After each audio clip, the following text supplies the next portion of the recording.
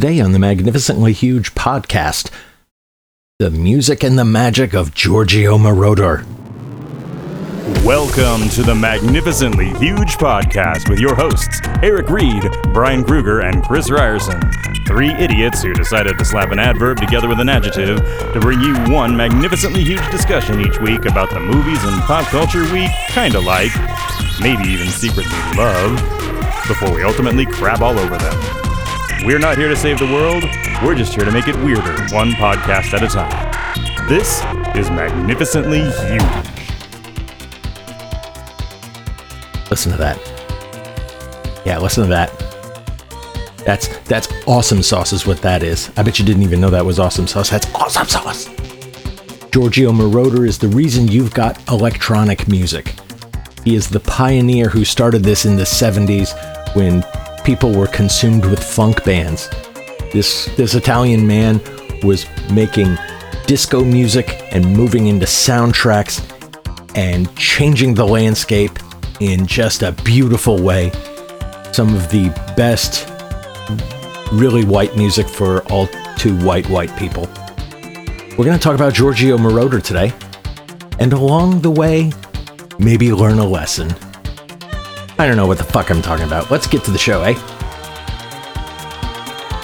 It's like disco Kraftwerk. That's that's exactly it. That's totally the vibe from Moroder. At least that it's like period. Kraftwerk if he wanted to get laid. Basically, yeah. Which we can get into, but yeah, that's wow. We're way so far ahead of our skis here. Hi, we're everybody. so into Welcome our to subject this week that we're already talking about it. Yeah, this podcast is already in progress. It's exciting. It's exciting. My levels are wicked high. Okay. All right. Do we want to? No. We're good. Let's just keep going. I'll throw a blanket or something. Welcome to the On Media Res podcast. My name is Brian. This is Chris. And I'm Eric, and you're listening to the Magnificently Huge podcast. Yes. Once again, tell the folks at home what our topic du jour is. Today we're discussing Giorgio Moroder, which I told them about 120 seconds ago. Yeah. Yeah.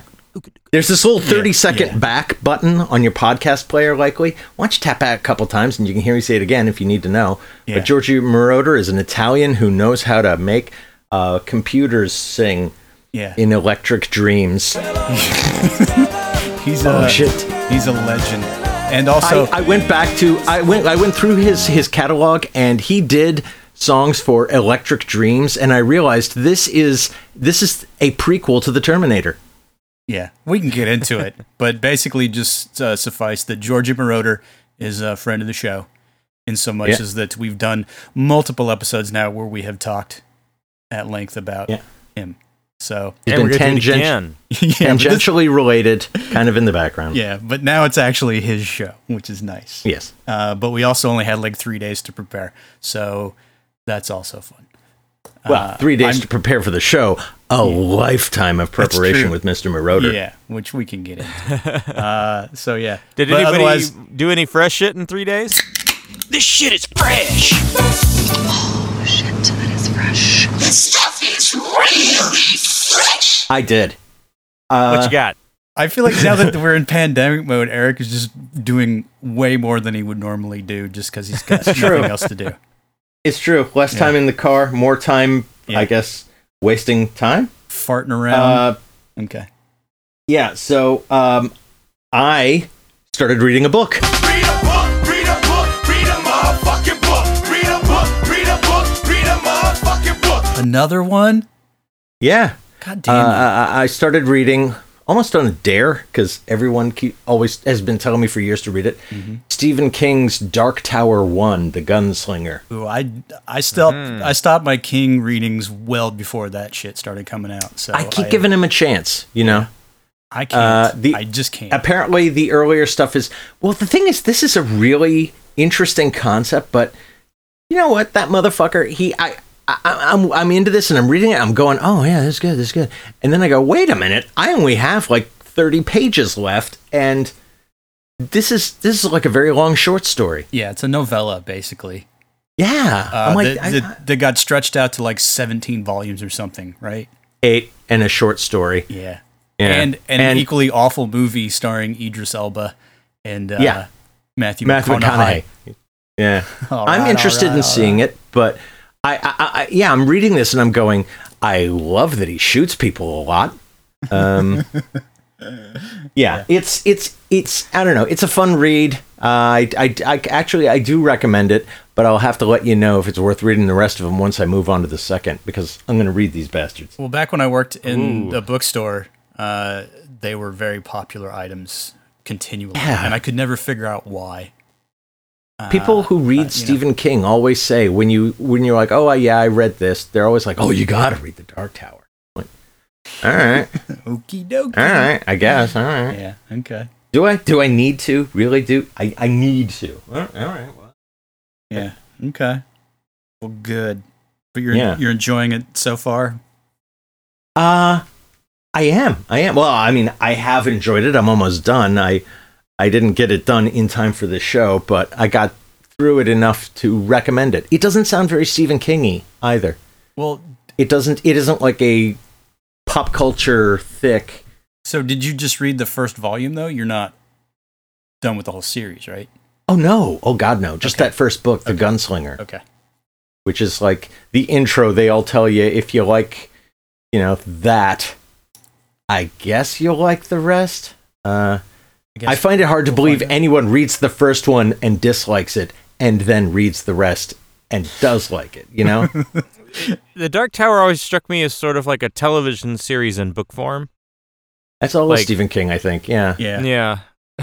Yeah. Unlike, say, something like Dune, where the first book is super solid, amazing, and then I delved into the second one after that a long time ago, and I'm like, I'm gonna put it down for a bit, and then everyone went back. So without going heavily into Dune, I've always felt that was like he wrote a great book, and then he got a publishing deal, and he said, "Well, I guess I'll go dig into my notes." Then fucking sell out, Frank Herbert. God damn it, the Dune Silmarillion. Yeah, basically. Good one. And so, also, let's see, last night, this is not fresh. This is just shit. Well, it's fresh. I watched Green Lantern because we've never done it on the show. No. And I'm a huge Green Lantern fan. I wrote my adaptation for a Green Lantern trilogy in the Zeros. And so they obviously fucked it up because they did nothing like what I would have done. Yeah. But the thing is, watching this now, I go, compared to what DC makes these days, it's very well done. Well, I mean, it's Martin Campbell, who is a very workmanlike director who manages to crank out very entertaining bits of film. But he just doesn't get a lot of kudos for that sort of thing. He starts a lot of stuff that people finish up, you know what I mean? But you watch the Zack Snyder of superhero movies, and it's like, wow, he really does not know how to tell a story at all. Martin Campbell, give him this. It's structurally sound. It moves correctly. Whoever wrote it wrote acts, and it's not a bunch of set pieces. I like that you sent us a late night text, as you are wont to do when you were watching these things, and saying, it's not half bad. It's like, oh God, it's Batman v Superman all over again. But that's the thing. It's actually, compared to Batman v Superman, it's not half bad. It's not Marvel quality. Yeah. I fucking hate... Actually, no. I will say I put it nose to nose with Captain Marvel, which I didn't think was that good either. Really? You know what? I think that's fair. Okay. In fact, I think it's almost the same story. Basically. Except that Captain Marvel doesn't have the big oogie smog gunk jello cloud blob thing. That's the only thing it doesn't have. Otherwise, it's still got like weird colored aliens and zappy powers. They're both basically just comic book adaptations of 36 Chamber of Shaolin. I mean, it's, the great powers thrust upon the person through the mystical training, and then they got to go beat the baddie. I mean, it's your typical. You just got way too smart for me, dude. I don't know what that is. It's a Shaw Brothers 70s kung fu flick, just gussied up for comic book form. That's good. You didn't get too smart for me. Cool. Yeah. No, but I'm watching some like, the only thing that bugs me is the sort of makeup effects, but knowing it's 2004, I'll give them that. Yeah. The big sin was they kept devolving into a romance, and he kept not being Deadpool. I mean, this was, I think, strike 2 in the Ryan Reynolds comic book failures before he did Deadpool. What was the other one? Before that was X-Men Wolverine. Oh, and the third one was... Yeah, you can tell I blocked that one entirely because I always... Yeah. Yeah, where they kind of did Deadpool, but not really. You can tell that whoever wrote that had never read an X-Men comic. Yeah. And the third one was R.I.P.D., which I think Ryan Reynolds will actually have you killed if you mention it out loud in media. I think I actually, if you go back in our early podcast somewhere, I talk about R.I.P.D. on this show. Yeah. You can go find that. Which is basically just a really shitty Men in Black ripoff. I mean, it's just almost beat for beat. It's fucking pathetic. Yeah. Ryan Reynolds basically was doing everything he could to never be in movies again during the zeros. Yeah. And then he made Deadpool, and history just sort of got rewritten. Well, I like that you mentioned that Taika Waititi is his buddy in Green Lantern as well. How weird is that? Because it reminded me of this thing I saw. There was like a promo reel for Free Guy, which is a Ryan Reynolds one that has yet to come out because of all this weirdness. But he and Taika Waititi basically did a bit where they talk about how they worked on Green Lantern, but they really didn't have any respect for it. I mean, they just trash each other for being in it, etc. I mean, it's a YouTube clip that you can find, but it's quite funny because they're just very dry and. I'll make a note. Yeah. And the other thing I watched, which I thought was new, because Netflix said it was, but Netflix lied, was a movie called Spectral. Have you heard of this movie, Spectral? Not at all. No. It's a sort of military sci-fi movie from 2016, it turns out.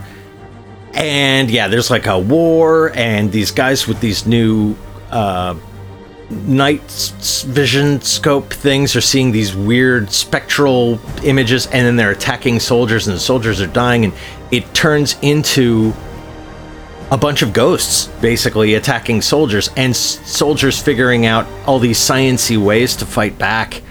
It's really stupid. It's deliciously stupid, though.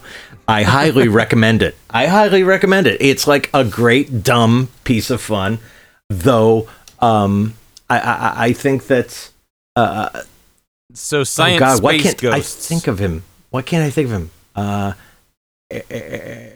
The 2012 guy, Emmerich, who we did a whole fucking show on. Yeah, Roland Emmerich should have done this. Though it probably would have been dumber. There's actually some pretty, I don't know, plausible sciencey stuff to it until they start making ray guns, and you go, "Oh, I'm in Dumb Town." Wait, so science soldier space ghost. Yes. Okay. The scientist at DARPA who made all their imaging stuff gets asked to come out to the front line because they're seeing some weird shit they cannot explain. And then he looks at it and goes, well, holy fuck, I don't know. And instead of just saying that's a ghost or saying that's a stealth thing, the main character applies the scientific method throughout. We don't have enough information. We need to do this. I'm like, okay, it's all silliness, but I love the way they wrote Peter Badge Dale, who can sell anything, I think, but they wrote a smart character. Yeah, watch it. Spectral. It's fun. Not to be confused with Spectre, which sucks. Yeah. Yes. Spectral. Okay. Ooh. And speaking of which, the night before last night, I had a James Bond movie dream where I got to watch Time to Die. And it was like my mind's version of what the movie will be, based only on the preview I saw like a month ago. Yeah. And apparently he is going to lose his house to some scammers from Nigeria, because that's what I dream about all the time. Only it happens to Daniel Craig. I'm just waiting for it with dread because it's been postponed now. And I feel like because we get all these clips of Rami Malek, and basically it looks like they're bringing back Dr. No. So now all I can think of is Dr. No, Time to Die Another Day. I mean, that's Oh no! Oh, Time to die shit. another day. yeah. I hadn't even thought about. You're saying Rami Malek is Dr. No. Well, because they've done all the retcon shit now, where they bringing back all the classics. gotten there. so that's why it's called No Time to Die. Apparently, No, time that's to die. conjecture, but Oh. it's gonna suck balls. That's all I'm saying. And will his Oh, wife die Jesus. at the end God, because let's hope so. Blofeld like shoots up the car? God, let's hope so. You know, like now we're mixing in. Yeah. So, but on that note, Okay. if you have Kindle Unlimited as well, all of the Bond novels from Ian Fleming are on Kindle Unlimited right now. So, Yeah, I've read them all, and I'm like, they're fun, but they're trite, and Yeah. you can write, Oh. you can read them on the toilet. I'm not that impressed. oh, they're trash. don't get me wrong, they're fucking trash, but they're fun. Yeah, trash. much better as movies, not much better. That's Yeah. all. All right, which is less trash, The Dark Tower or the James Bond novels? Oh man, that's hard. Oh, we had to think about it. Well, I think I think I that's gotta your say answer. I think I gotta say the Stephen King novels, just because he's actually reaching for something, and the Ian Fleming books are like Tom Clancy without the research. You know, Yeah, at least with Tom Clancy, you learn some neat technical junk. yeah. Whatever. Right on. All right, onwards. Go. Chris, what's fresh shit? Well, I'll just follow up on the book thing. Read a book. Because for a while now, I had been trying to read or reread the full Lord of the Rings, which is like 1,200 pages or something. I hadn't read it since I was about 15, so I thought, what the fuck, I'll do it again. And You read the whole thing at 15? Yeah. That's the age a lot of people read it, Yeah. like 13 to 15. That's Yeah. that's sort of where it gets people. Yeah. And I hadn't picked it up since. And then, of course, the movies came out, etc. So I'm like, I'll just do a reread. I quit about 3 chapters into the final installment, Return of the King, because it's just not a good book. I don't remember it being that goddamn bad, if I'm being honest. And I know that's going to be a hot take, unpopular opinion, but good Lord, Tolkien can't write for shit. It's sort of like reading the Bible, honestly. Yeah. It's just so-and-so begat so-and-so, and this is from that family, and here's another poem in Elfin. Yeah, let's do that. I think it's from a period in literature where, like, writing stolidly meant important. Well, you can, I mean... Tolkien was doing the Bible for Middle-earth, right? Like, he was basically just doing a whole history of made-up shit. Yeah. Basically, he did Lord of the Rings as sort of a way to not do his actual work in scholarship. And it shows. It's basically like, oh, I'm just going to, I'll write another 300 pages on the history of this dwarf family that lived in a mountain. And then here's another poem.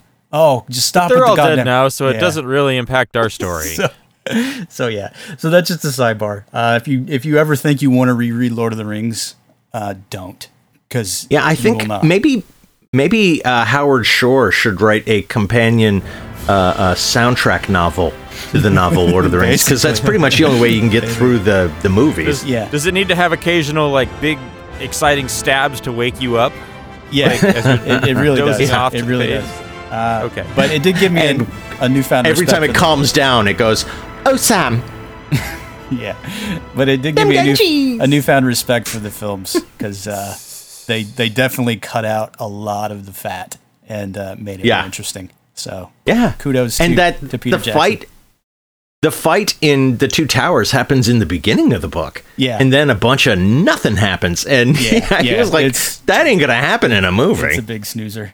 So I moved on from that. I finally just said fuck it, and just randomly picked up the book Prizzi's Honor by Richard Condon.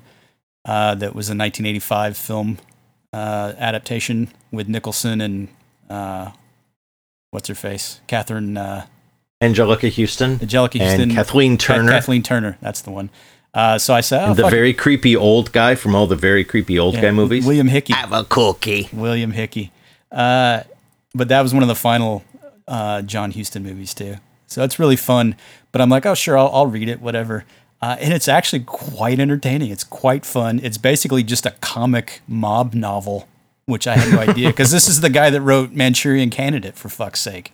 And this is a book that reads an awful lot like an Elmore Leonard tale. So it's fun. It's a quick read and very sharp. So that was my pick of the week for books. Other than that, movie-wise, I did on Netflix watch, because it showed up, The Death of Stalin. Have you guys seen that? I've seen previews, have not watched. Have not. It's from Armando Iannucci, the guy that did In the Thick of It and Veep. And it's based on like a French graphic novel or something. But basically, it's an absurdist, satiric look at the power vacuum that's left in Russia in the early 50s after Stalin dies of a stroke. And it's just like all of his lackeys who are ministers are basically just backstabbing each other and trying to figure out a way to get to the top spot. And it's fun. I mean, it's okay. It's a black comedy for sure, but I use all like English and American actors, and they don't even use Russian accents. They just drop them in and do the regular accents. Yeah. So it basically takes you out of it a little bit, and you can realize what they're doing. But the reason you watch this movie, bar none, is because Steve fucking Buscemi plays Khrushchev, and it kills. It's so funny. So yeah, it's goofy. It definitely is. But they're basically just making a statement about how totalitarian regimes, their whole purpose for existence is maintaining a totalitarian regime. They don't care about anything else. And so it's just all the jockeying and backstabbing. So if you can catch it, it's fun. I enjoyed it. So it's kind of like watching the news. Yeah, a little bit. It had some very uncomfortable connections to kind of what we see with Trump and his cronies. I think it's important to not compare Trump to Hitler, because that carries its own baggage. You got to compare him to Stalin, because it does all the same stuff as Hitler in that comparison, but without the Jews, because he's not doing death camps. I would think if you're going to compare Trump to any faded dictator of yore, I think Il Duce. Mussolini? Yeah, Il Duce would be probably the most apt. Yeah. Because it's fascism without any of the forethought, basically. And the really goofy faces. They both do those goofy faces. As a kid, I'd see movies of Mussolini and go, how did anybody follow this goofball? He's making these cartoon faces. And, well, now we've got him. And basically the fact that Mussolini always got owned by everybody else around him who was a world leader. So that definitely fits Trump to a T. So, yeah. So that was my comedy of the week. And then I delved into finally the movie Ip Man, starring Donnie Yen. Oh, okay. Which is how was that? I'm told I'm supposed to see it. Well, there's like 4 movies in the series now. It's basically about Ip Man, the guy who taught Wing Chun Kung Fu to a bunch of people. Bruce Lee most notable among his students.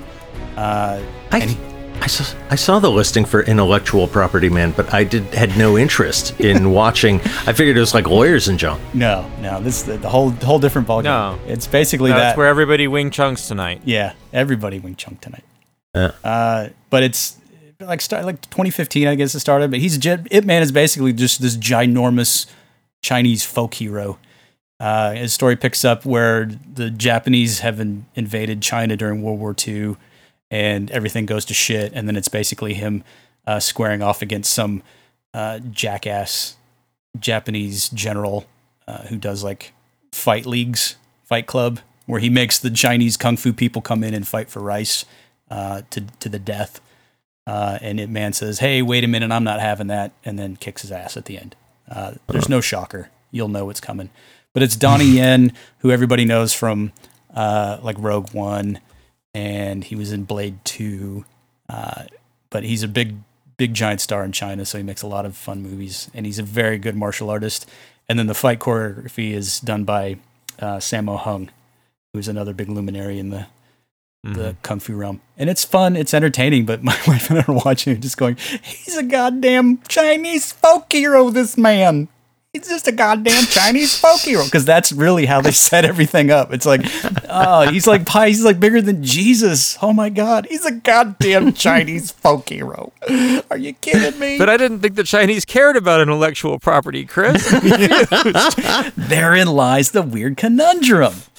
So yeah, but the first 3 are on Netflix, so we're gonna start watching through that.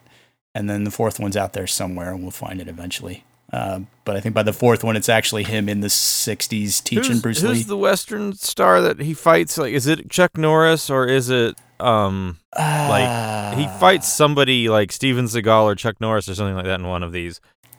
I want to say Chuck Norris, maybe? That'd be cool if it was Chuck Norris, Yeah, I because don't know. Chuck Norris was the guy who fought Bruce Lee.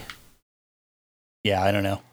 Yeah, I believe it is Chuck Norris. Yeah, I have a cultural blind side when it comes to a lot of the Chinese history stuff. So I'm learning through these movies, and I'm an expert now because I've seen Ip Man. So, yeah. And that other wacky shit you mentioned about 10 minutes ago. Yeah. So Death of The Stalin. 32 Wakabakas or whatever that was. 36 Chamber of Shaolin. Yeah. Hut, hut. Watch it. That's got Gordon Liu. He's the guy that played the Kung Fu Master in the Kill Bill movies. So that's Tarantino just eating his own tail yet again. Oh, wait, I am so wrong. It's Mike Tyson is who I was thinking of. Yeah, Wow. I confuse him with Chuck Norris all the time. Don't worry about it. Yeah, so it's Mike Tyson in Ip Man 3 Okay. fighting Donnie Yen. That's what I meant to trying to refer to. Well, that gives you something to look forward to now. Awesome. That's all I got this week. All right. So I feel like, with you guys with your books, I feel like it's sort of, So welcome disdainfully. to Magnificently Huge Literary Corner with Not Chris exactly, and because Eric, I right? read Stephen King, and he's barely a book writer. Yeah. Meanwhile, I'm going to be like, hey guys, what's up? I got some new video games. So that's pretty much me, right? Are you playing Animal Crossing? I am not, Okay. because I don't have any friends. So, Are you playing the video game Clearly. tie-in to Sonic the Hedgehog? Because Yeah, no. that so, thing seems like it's built for a video game tie-in to me. Yes. No, I'm playing games that. Let me guess. Here we go. Eric's gonna not care about any of this. So, couple of games that are actually kind of similar in their own way, and I'm not sure which one, if either, I feel like tackling because they're both like freaking long. And that is Nier Automata and the Final Fantasy VII Remake. So both of them are sort of modern takes on the Japanese RPG style, which is to say that they're super long and they're super, like, lots of characters, and they're very anime influenced in their design, and the environments are kind of sparse. And they're both kind of have this weird, I don't know, I played the demo for Final Fantasy VII Remake, and I played the first bit of Nier Automata, and they both seem to be taking place in some industrial, like, place. In Final Fantasy, you're terrorists and you're trying to blow up a reactor, and in Nier, you're traversing this area that was left behind by the humans that are long since gone. Final Fantasy VII is the real Final Fantasy all the Final Fantasy games are based on, because they wanted the rest of them to be that good and they could never do it. And so I wasn't surprised when they remade it. It's kind of like throwing up your hands and going, fuck it, here's the one that worked. Yeah, and here's where I turn in my old school gamer credentials. I only played the first Final Fantasy VII for like 20 minutes, and then I was just like, I'm not this audience. I didn't play it, so I played it to meet a girl. Comparison. I played it to meet a girl who was into anime and like manga shit, and it worked. I got laid. Congratulations, Yay! you've died of dysentery. So Final Fantasy VII Remake looks cool because it actually fulfills the promise of, somebody once said to me, is like, call me when video games actually look as good as the cutscenes in this game. Well, this looks better than like the CG movie Final Fantasy VII Advent Children that they made, a pre-rendered movie a while back. God, it looks now phenomenal. Now you're making Remember Final Fantasy: The Spirits Within, which now makes me think of whatever Sorry. Eric had described with Spectral. So it never come full circle. Sorry, my mind went, whoa. Go ahead. So I think Final Fantasy might get the nod just because it seems really polished, and the writing seems solid, and the voice acting seems solid, and they seem to know what they're doing. But I gotta say, the combat in Nier Automata is so much more fun. Final Fantasy's combat is this kind of weird thing where you're basically playing real time, except you're also playing an RPG. So you're having to like flip between characters and have them target different enemies and trigger different abilities and heal up and all this stuff, but it's all just unfolding in real time, and it only slows down when you're navigating the menus. Otherwise, you're literally trying to control multiple characters in a video game and have a fight, and it's kind of intimidating. Yeah. I think you need traditional RPG controls for that kind of stuff. I don't know what the new one's like. One of the reasons I wasn't into Final Fantasy VII at the time was the only JRPG I've ever finished was Skies of Arcadia on the Sega Dreamcast, and that was completely turn-based. Like, you could just, like, put the controller down and go eat dinner in the middle of a fight, and the game would just wait for you to figure out what you wanted to do next.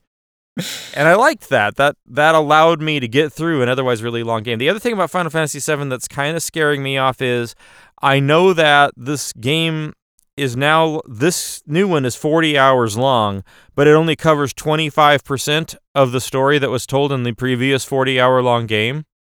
Oh. Like, they only do the city part at the beginning.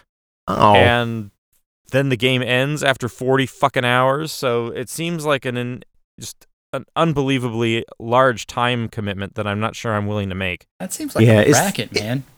Is this title for a video game not the worst selection of all time? Not only is it not final, it's like even this individual final is not final. This individual final is going to require 4 finals just so you can get to the 8th final, which is not final. Yeah. We mean it. This is it. No. It's more like quarterfinal fantasy. Yeah. Semi-final fantasy. So Nier Automata, the cool thing is that the combat is like arcadey combat. So it literally starts off as like a shooter like 1942 from the arcades, where it's top down and there's a whole bunch of bullets and you're flying a spaceship and you're shooting things. And then the camera pivots, and then it becomes like Robotron, where you've got a twin-stick shooter, and then your character lands on the ground, and it becomes like Bayonetta, and you're kicking shit's ass. And then it sort of keeps transitioning between those, so it's Bayonetta, but you're also a twin-stick shooter, and it's like, I don't know, I'm loving that. That's so much fun. So I don't know. Both are supposed to be good games. Final Fantasy's kind of got the zeitgeist. It looks really polished, but Nier might get me. We'll see. But the game that I might actually finish is the third one I'm going to talk about, which is on Xbox Game Pass at the moment. And it's this tiny little, like, only takes a couple hours to finish, cute as shit little platformer called Pikuniku, which is Japanese for picnic. That's easy for you to say. You're this little red dude with a very expressive running animation who comes out of his cave where he's been trapped in a mountain, and everybody in the village thinks you're the big scary monster that was trapped in the mountain, but then you turn out to be this cute little red blob, and it's a standard sort of Metroidvania puzzle platformer game, but it's very focused, and it knows exactly what it is, and it's funny, and self-referential, and short, and I like all of these things. Yeah, short is good, especially if you're just looking to kill time without making an effort. Yeah, so Pikuniku, if you've got Game Pass, sure, fire it up for a couple hours. You could do worse things. Yeah, why not? Right on. So and after you finished playing Final Fantasy, you can watch The Never-Ending Story, the other thing that's poorly titled. Yeah, which is also, that sounds like a segue to the rest of our podcast. Yeah. Wait. Can we talk about Penultimate Fantasy first? No, that's the fresh shit. Damn it.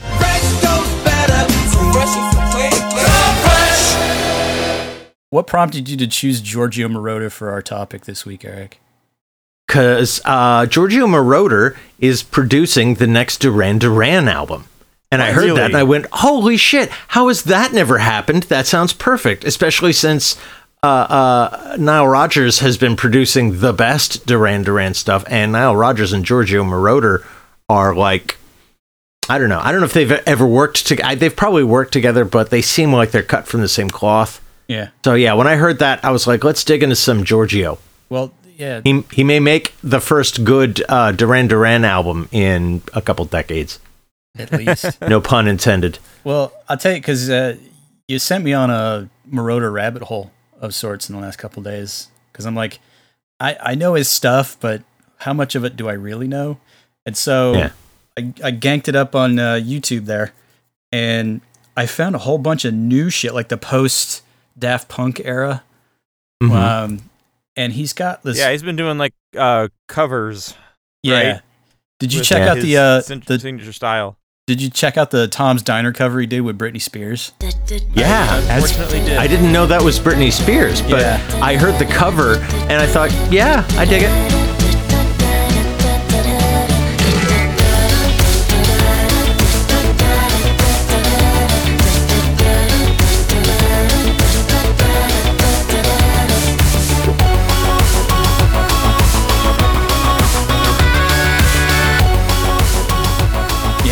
And then there's, he also has one that he did on some other album, just him, called 74 is the New 24. And it's a fucking banger, man. It's a banger. That's the best title. I love it.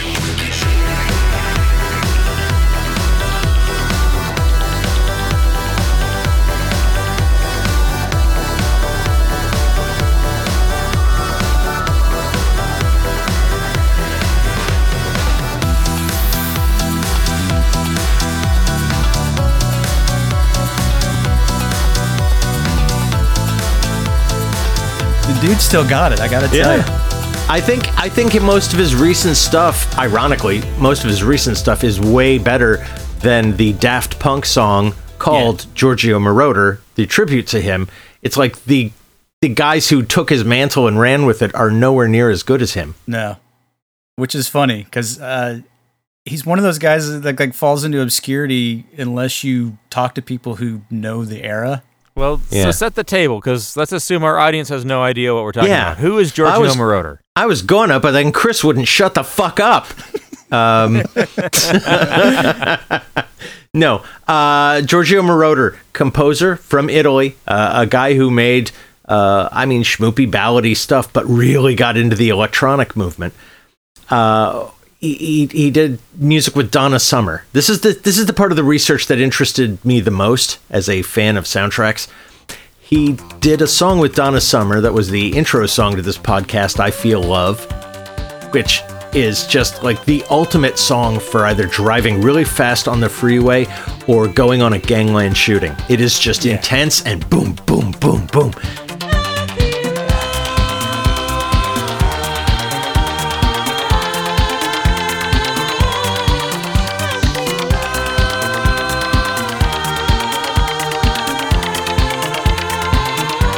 Well, when they made the movie Midnight Run, the producer said, I want something like this song with this kind of movement to it.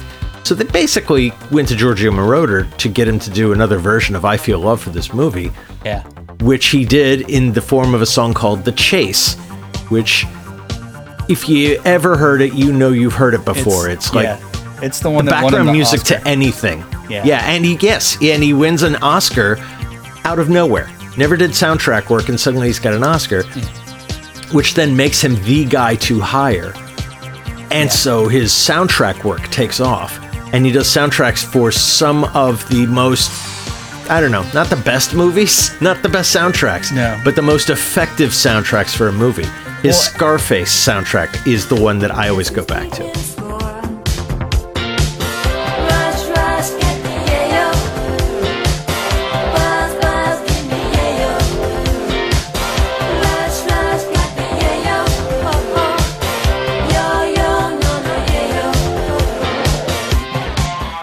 American Gigolo, obviously, yeah.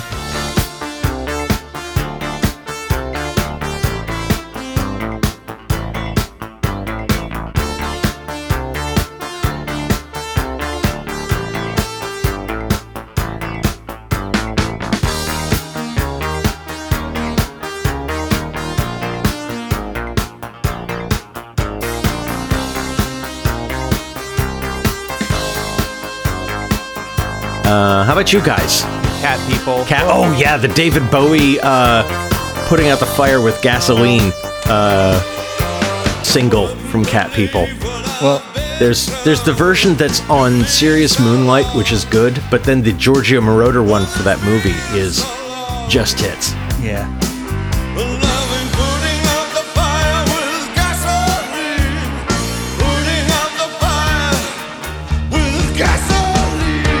But don't forget, he also did the stuff for Top Gun. So he's been on record and says "Take My Breath Away" is probably his favorite thing he's ever done. Take that for what it's worth.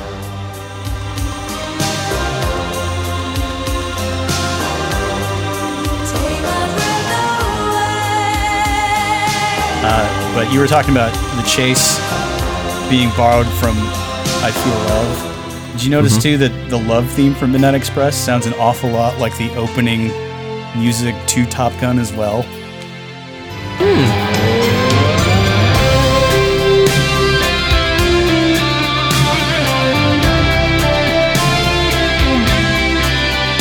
So if you listen to the love theme, I'm like, holy shit. So this guy's basically made a career out of just sort of cribbing himself and nobody notices. Yeah. It's like, that's amazing.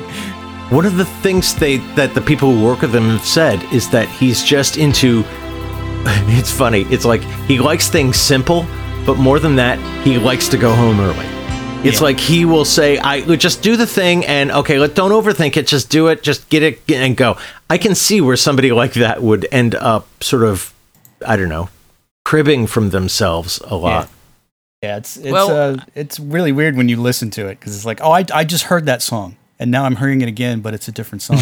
Nice. So yeah, my thing with Moroder was, you know, as a big fan of electronic music in general. Now we're talking about the history of electronic music, right? Yeah. And so what we're dealing with here is a guy who really was one of the most influential producers in electronic music. And back in the 70s, you know, you don't really have MIDI or proper sequencers. If you had a sequencer, it was a box that, like, you know, you did the sequencing in. But most of what he's doing is using arpeggiators in the synthesizers, right? So he's basically holding down a chord and it's going right? And he's able to, you know, so he gets that very steady rhythm without the help of computers, because we just did not really have the kind of computers that people think about at all. Because it was all like the stuff just plugged in like a telephone switchboard. Right. So it's, you know, it's very manual, and that's what made Kraftwerk and Moroder such a big deal back in the day. But yeah, you know, there's only so many arpeggiator patterns you were going to get out of those machines. Yeah, this is true. So That's true. One of the reasons he's ripping himself off is using the same arpeggios, right? But yeah, he brought with Donna Summer. You know, he really broke through with this techno disco sound in the late 70s. And he had a solo album, and he did the stuff with the Sparks for #1 on Heaven.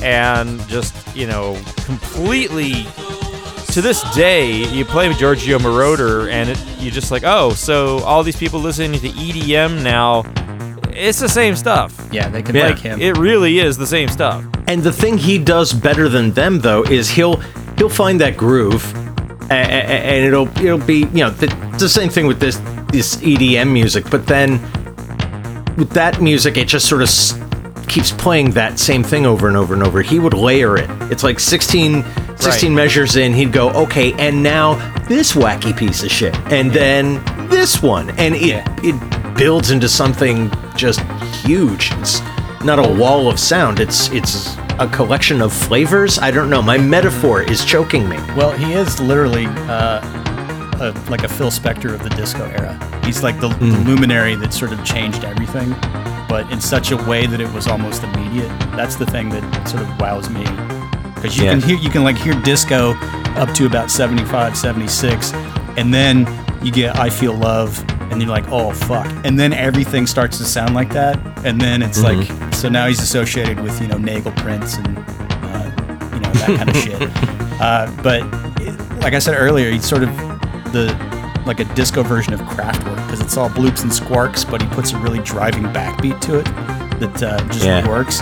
And I found this weird mashup on YouTube where somebody took the model by Kraftwerk, and they mashed it with The Chase by Moroder, and it's called Chase the Model, and it fits. It's so weird because they're two disparate songs, but they're of the same palette, I guess, and so they sound amazing together.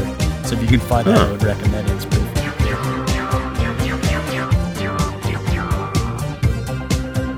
So, Brian, favorites of Giorgio Moroder?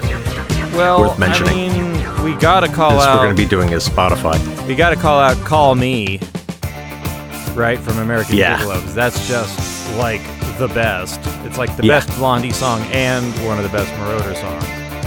Funny, he wrote a song for that movie because they wanted a movie song from him, and he liked Blondie. He calls them in to record it, and Debbie Harry is like, I don't get this song.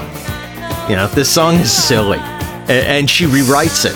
And it's another thing I like about Giorgio Moroder. He doesn't, he wasn't pissy. She was like, I can do better. And he said, oh, cool, go. And she writes the lyrics to Call Me, and now it's a classic.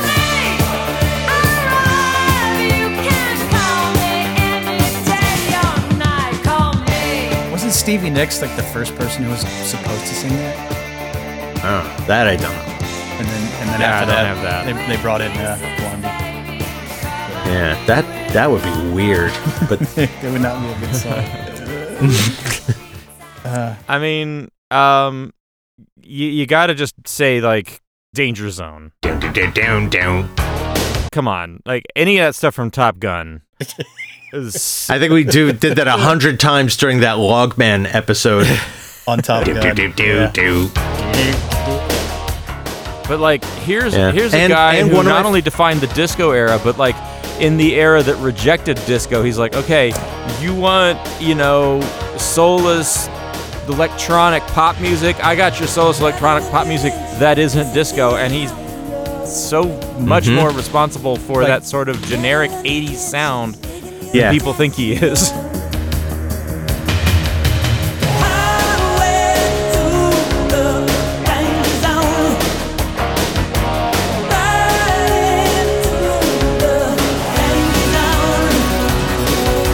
Well, do you think Simpson and Bruckheimer could have made the movies that they made so successfully without Giorgio Moroder? Unless they found there was some other person who's even more talented that never succeeded. But I actually think of him more for that than disco. It's like, I know disco, that Studio 54 sound is kind of where he became a big deal, but I really think of him as the 80s almost soft rock, almost obnoxious music, like the Top Gun soundtrack or Electric Dreams, one of the worst goddamn films ever made. And really, even his music is unlistenable. The precursor to Her. And Yeah. But it's funny how the song basically was a huge hit and nobody remembers the movie at all. Yeah. It's Cyrano de Bergerac, where a guy buys a personal computer that for somehow is not only more advanced than any computer we have now, it also talks like Bud Cort. And it falls in love with the girl like in the apartment complex, and he sort of Cyrano de Bergerac's a relationship for the guy.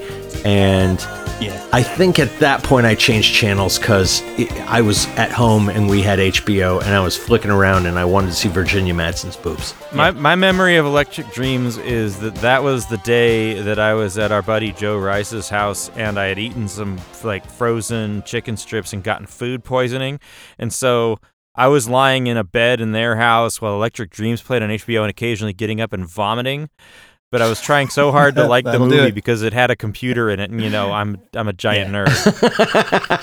Well, it's just funny that song is him and Phil Oakey from Human League, because Phil Oakey has acknowledged that Moroder basically changed the direction of Human League from when they started, because it was like they came up in that post-punk era and it was all very stripped down and sparse, and then they heard Moroder like, oh fuck this is better.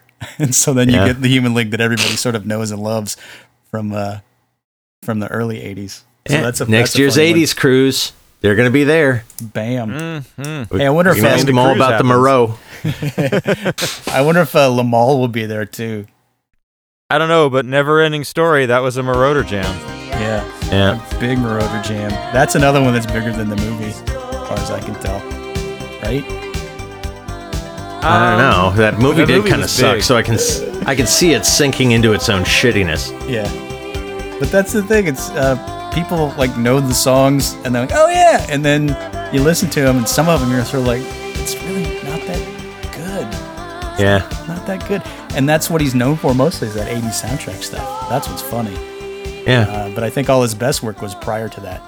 Or maybe not. I think the second best Berlin song is Take My Breath Away. Yep. Yeah. It's a band I did not think would have another hit. You know, I thought they were just going to fade out. Well, I think No More Words is also a Moroder song, right?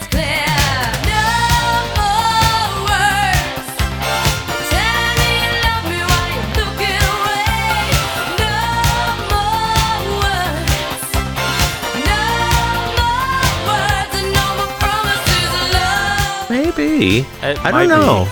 I think Did it is. Moroder work on Love Life? I'm not sure. So, I don't know. You'd did think you we'd guys know. know? They'd be nuts not to work with him again. I mean, Did you guys know that he also produced Love Missile F-111 by Sig Sig Sputnik? No. Really? Yeah, Get outta yeah, here. that was part of my background stuff that I was looking at. I was like, what? Wow. What? holy shit. Yeah, that was exactly God, what I can said. we talk about 6 Sputnik for a minute? Okay. I think you 6 know Sputnik. more about the mythology than any of us. Oh so my yeah, God. go for it. So 6 Sputnik is Tony James from Generation X I believe he was the bass player.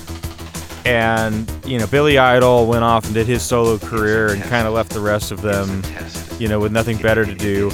And they made this bizarre, like, stunt band, right? Like, 6 Sputnik, they, like, negotiated a 2-record deal for £2 million up front, and they sold ad space on the record. And then they proceeded to shit out, like, the most, you know, talk about doing it fast, right? They just crank out this album that's basically just the same thing over. Every song is like that. Yeah. And then they just, like, I don't know, they got way high and just got out, like, the delay effects and the guitar pedals and just started dicking with them and making all sorts of goofy ass, you know, sounds, and they had they got their hands on an early sampler and started spazzing out with it. It's awesome. It's so dumb. It's so awesome. That first 6 Sputnik album is called Flaunt It, and for me, I know this is sacrilege, people, but for me, that album is the soundtrack to Super Mario Brothers 1, because we would just plug in the Nintendo and crank that shit up and play Super Mario Brothers to 6 Sputnik, and it was glorious and stupid. I just love the idea of any band saying, hey, fuck them. If they're that stupid to pay us this much money to buy ad space, let's do whatever we want. Cable is dead. Low power TV. Here and now. Network 21. Network 21. Network 21. Network 21. Yeah, Fucking show them. exactly. So when I saw that Moroder's name rolled through on that, like Eric said, I was like, holy shit, because that's a giant one from the 80s for us. So he literally has his dirty little handprints on just about everything from when I grew up, at least. So it's not something I really recognized until like the last 3 days. It was revelatory. Yeah, I gotta say, I find these music shows we do fun, but it is always sort of difficult to know what to talk about. It's like, I'd rather everyone just sort of listened to this stuff, right? So I'm gonna have a SoundCloud list for the uninitiated. I think you mean a Spotify, but yeah. Moroderisms? What did I say? SoundCloud. SoundCloud? No, we'll have a Spotify and an Apple Music. A Spotify Spotify list of this stuff, because you really need to hear it to appreciate it. Yeah. Except don't That's put just three bozos talking about it. Yeah, but don't put "Meet Me Halfway" on there because that does not deserve. I'm not putting that in. I might not put in Electric Dreams. It's most definitely. You know what? I'll put in the theatrical trailer for the movie Electric Dreams, where you can hear part of it. No, meet me halfway and put Electric Dreams in the play. Oh, sorry. Okay. Check the show notes wherever you're listening to this podcast, and there'll be links to those playlists, and then you can hear 16th notes for days, people. Yeah. Did you guys also stumble across when he did an entire album for Battlestar Galactica music, but like disco? What? Have you seen? Yeah, that was him. I knew of that. I didn't know that was him. Wow. Yeah, his name's all over Jesus. it. So I was like, oh God. That's another thing. Man knew how to find coke. Oh yeah. Well, he is Italian, right?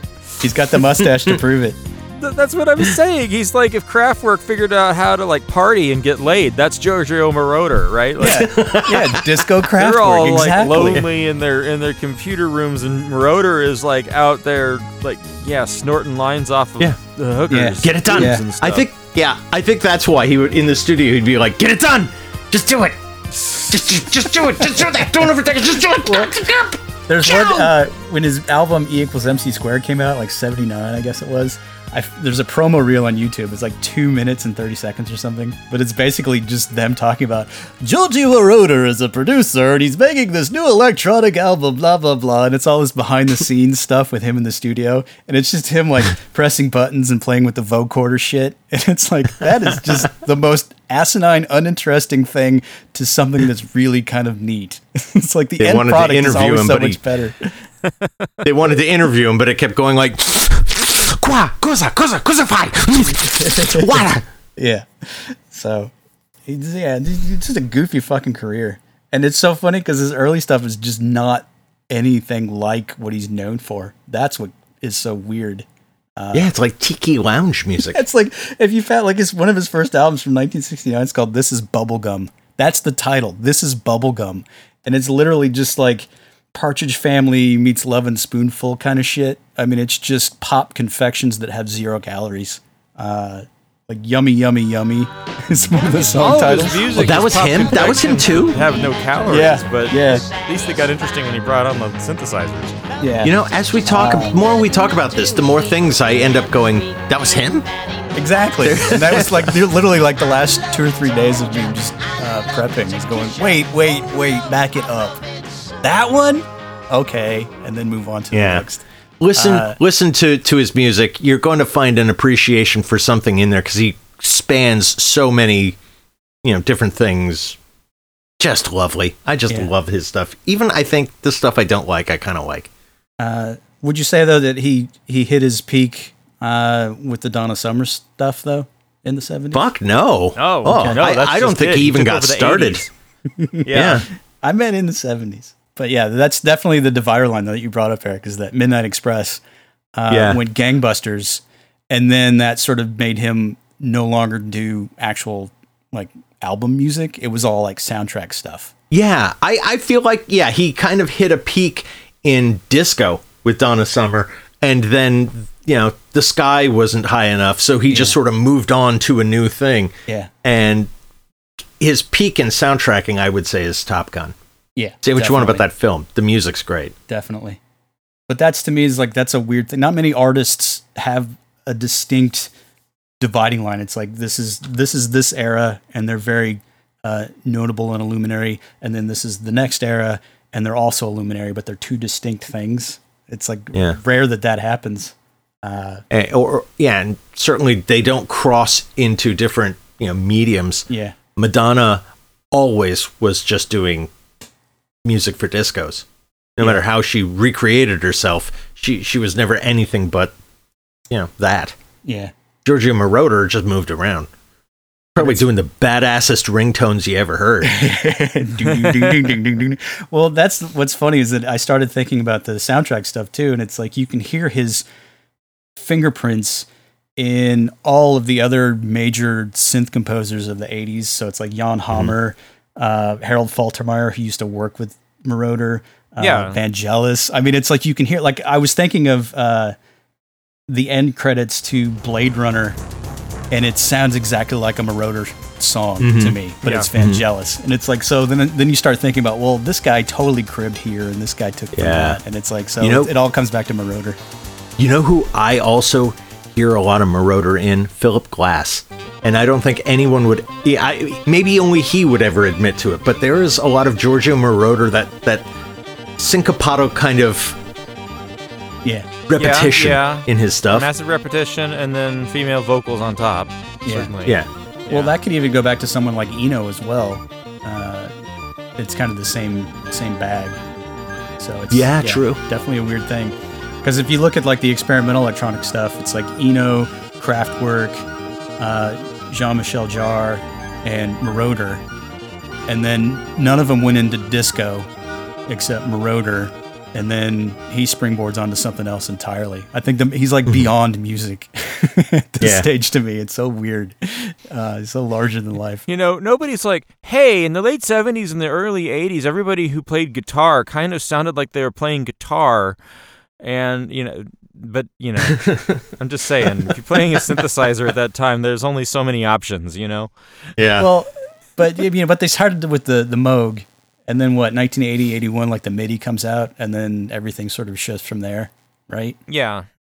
But it's very much, he's very much following the trajectory of, the new toys you could buy, the Juno 8 and the Rolands, and then you get to the mid 80s and you get the FM synthesis with the DX7 becoming ubiquitous, and and he did lines of blow on all of them. Yes. And why the fuck as you not? do as you do Why the fuck not?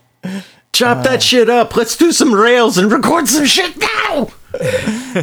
So wrap it up, everybody. Stop listening to us. Go check the playlist in our show notes and listen to some Giorgio Moroder and do some blow off of the hooker's boobs and party on with your Studio 54 self. Yeah, and don't forget we have Giorgio. Don't forget we also have shows on Top Gun and what's the other one? Over the Top, where we talk about him a lot. So So you can find those. You can find those on our website. Our website is maghuge.com, maghuge.com.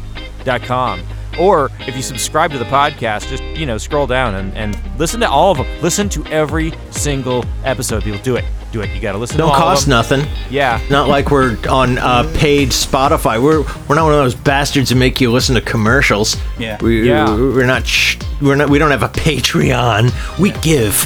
We just give. Paywall. Yeah. What's a paywall? But the least you could do is rate us or share it on your social feeds. Just do that. That'd be dope. Yeah. Or, reach out to us. You can hit us up on Twitter. We're at MagHuge, or on Facebook, we're the Magnificently Huge Podcast, and we're on Instagram, or you can email magnificentlyhuge@gmail.com and say, yo, guys, I'm completely hopped up on Coke and Moroder, and I can't leave my house.